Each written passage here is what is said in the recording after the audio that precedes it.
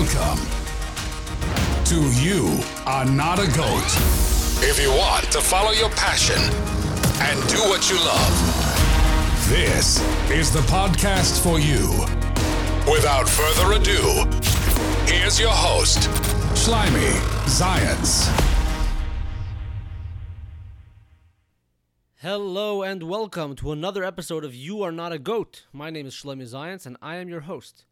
This week we have a really cool episode. There will be no guest, by the way, so if you don't want to hear me and just me alone, this is not the episode for you. Come back next week.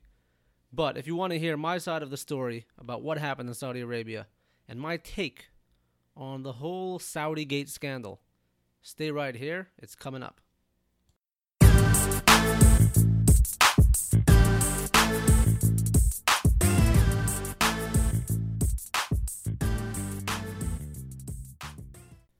So, as many of you already know, I am a bit of a world traveler. I've been to 32 countries so far, thank God.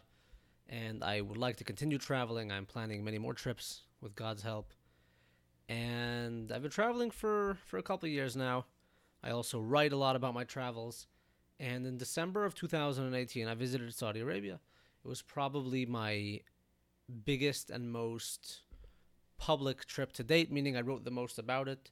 As of now, I've already written 4 separate pieces in Ami Magazine about this trip, and people really enjoyed it. I loved my stay over there. Saudi Arabia is a great country. I look forward to going back there in the future. But something that happened last week scared me for a little bit, and now things have calmed down, but it was quite crazy for a few days, and I want to get into that controversy surrounding what happened last week. Now, I'm not going to get into all of the details surrounding this controversy. If you want to learn more about that, you can Google it. You can Google Israeli journalist Saudi Arabia in Arabic. You will find probably 50 articles online, many YouTube videos, and all sorts of stuff about that. I also recorded my own YouTube video, which is about 8 minutes long. You can go to youtube.com, search for Shlomi Zayats, or you can search for the truth about my visit to Saudi Arabia, exposing 6 media lies. And I went really deep into that, into the whole story and what happened and all the details and why everything happened. But on the podcast, I want to talk about a different approach that I had to this whole controversy and what the lesson that I've learned from all of this is. So, before I tell you about the lesson we're going to learn, let's just get into the story really quickly, go through the various things that happened. There's a large newspaper in Israel, actually the largest daily newspaper in Israel. It's called Yisrael Hayom.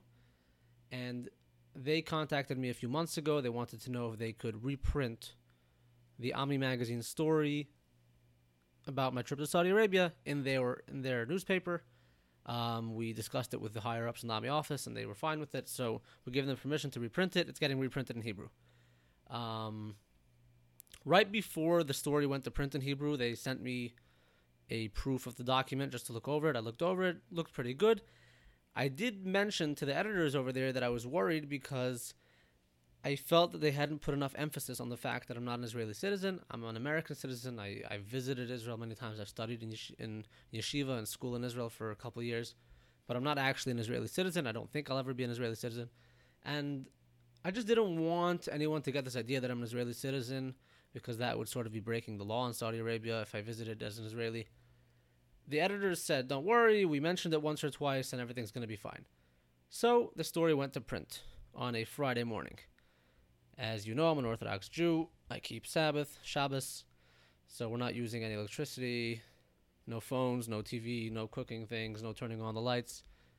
25-hour detox from social media and all of the news and craziness that we're constantly bombarded with.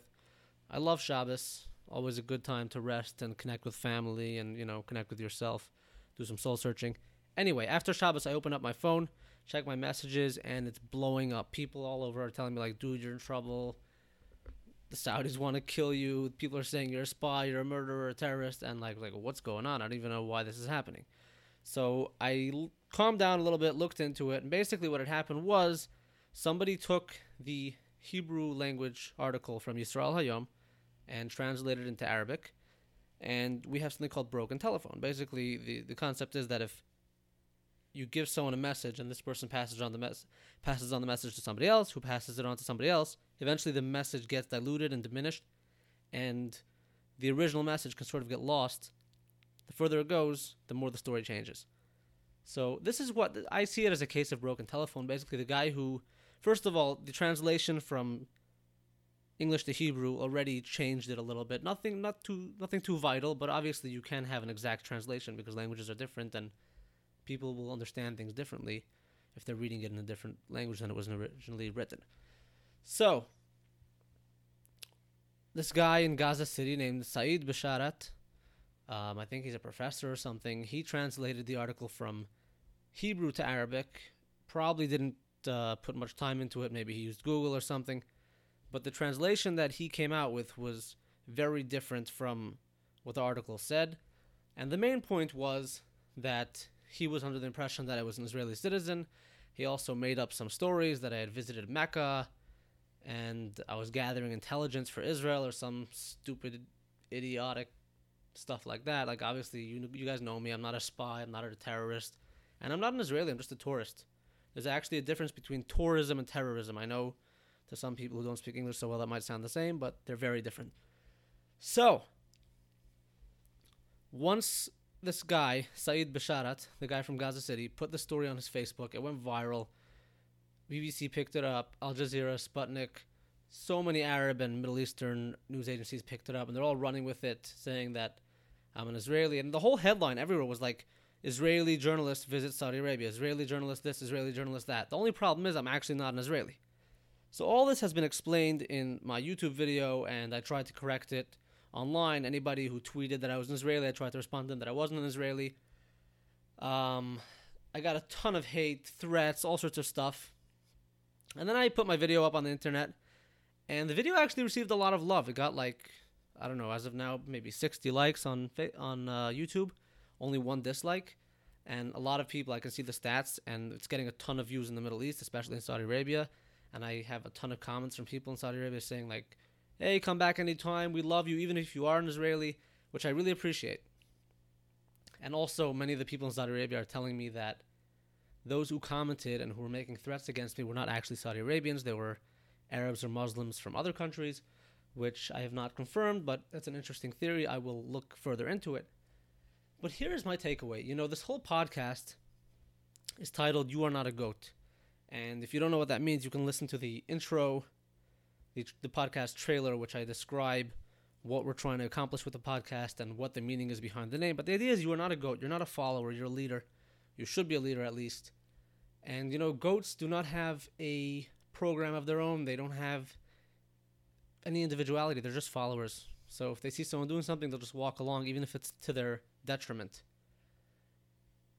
What I'm trying to bring out is that this entire controversy came all because of one word. The word Israeli.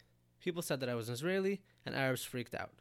Now, I'm a very peace-loving person. I travel to Muslim countries very often. It's actually my favorite form of travel, going to Middle Eastern Muslim countries, because having grown up in the United States and Canada, and there are certain stigmas that people have about Arabs and Muslims, and this comes from certain things that are often associated with Arabs and Muslims, namely radicalization, terrorism. We all lived through 9/11, so a lot of people have this idea that all Arabs are terrorists or Muslims are terrorists, which is not true. I know so many good Arabs and Muslims who are really peaceful people, but unfortunately, the loud, radicalized, extremist people always make the biggest impression, and they get the most coverage in the news and whatever, and it's unfortunate. I think that one of the communities that suffered most from 9/11 was the Muslim community, because they're viewed with so much suspicion.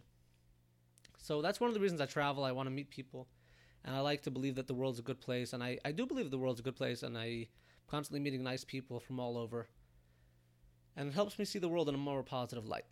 But having said all that, there is definitely a lot of tension between Jews and Muslims, and that might stem from the fact that there's a lot of hatred towards the state of Israel in the Arab and Muslim world. So people were upset that I was, quote, Israeli.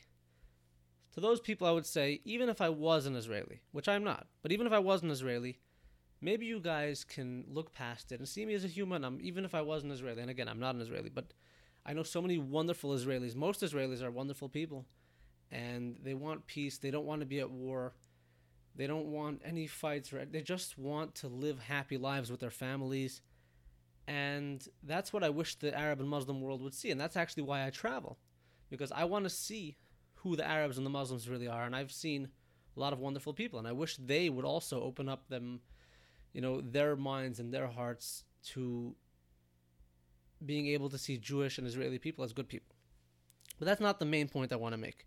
The main point I want to make is that this entire news cycle that came out about me, all the negativity and the fake stories and the lies, they were all based on one fact, that I'm an Israeli. I am not an Israeli. So, the news has passed, the week has gone by, everything's fine, I'm not getting threats anymore. Now I'm basically getting a lot of love and support from the Saudi people saying that I can come back. It's fine, life has gone back to normal, I had my 15 minutes of fame, everything's good. But from here, I can see the power of one word. Because people said one word about me, the word Israeli, which was mistaken, it turned my life over for about 10 days. People all over the Middle East were so upset that a, quote, Israeli got into their country. And I've really tried to internalize this message that every word we say is so powerful. And we have to think about all the words we say. One wrong word can ignite a storm, whether it be in a relationship, in a family, in a business partnership, in a community, or even in the news. If you say one wrong word, you can literally destroy somebody's life. And the Torah teaches us always to be careful with our words. Once a word comes out of your mouth, it's like shooting a bullet. You can't take it back. It just keeps flying, and it can cause a lot of damage. So, with that, I want to wish you all a wonderful week, and to all of those who are celebrating any holidays, Pesach, Passover, Chag Kosher V'Sameach, enjoy yourselves, and always remember that your words are powerful. Think before you talk, and this way you can avoid catastrophes. And also, on the flip side, if you use the right words, you can really, really build someone up. You can create amazing things. Let's think about what we say, and remember how powerful each word can be.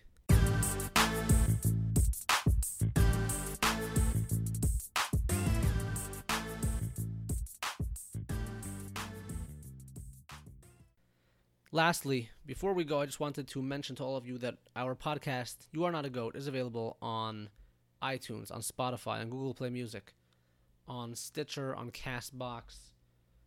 It's on YouTube as well. Subscribe to the YouTube channel. There's going to be some video episodes coming very soon. It's everywhere that audio exists, basically. You can find it. You Are Not a Goat. Please, additionally, if you like the show, tell your friends about it. You might want to tweet the show, share it on Facebook. This helps us grow the community. If you can leave a review, especially on iTunes, that helps me so much. I love reading the reviews, and always send me a message on Facebook or on Twitter or on Instagram. My username is @Chusidel. That's CHUSIDEL. I really appreciate it, and I get back to every single message. Sometimes it takes me a while, but I will get back to every single one of you. You are not a goat. The podcast for you. Episodes often enough. I'm getting a lot of messages from people begging me to post an episode, and I've been traveling the last few weeks. It's difficult to keep up with it, but I'm going to try my best. And I really hope to have another episode for you guys next week, and the week after, and the week after, and the week after. So a really good lineup of guests coming up. So stay tuned. You are listening to You Are Not a Goat.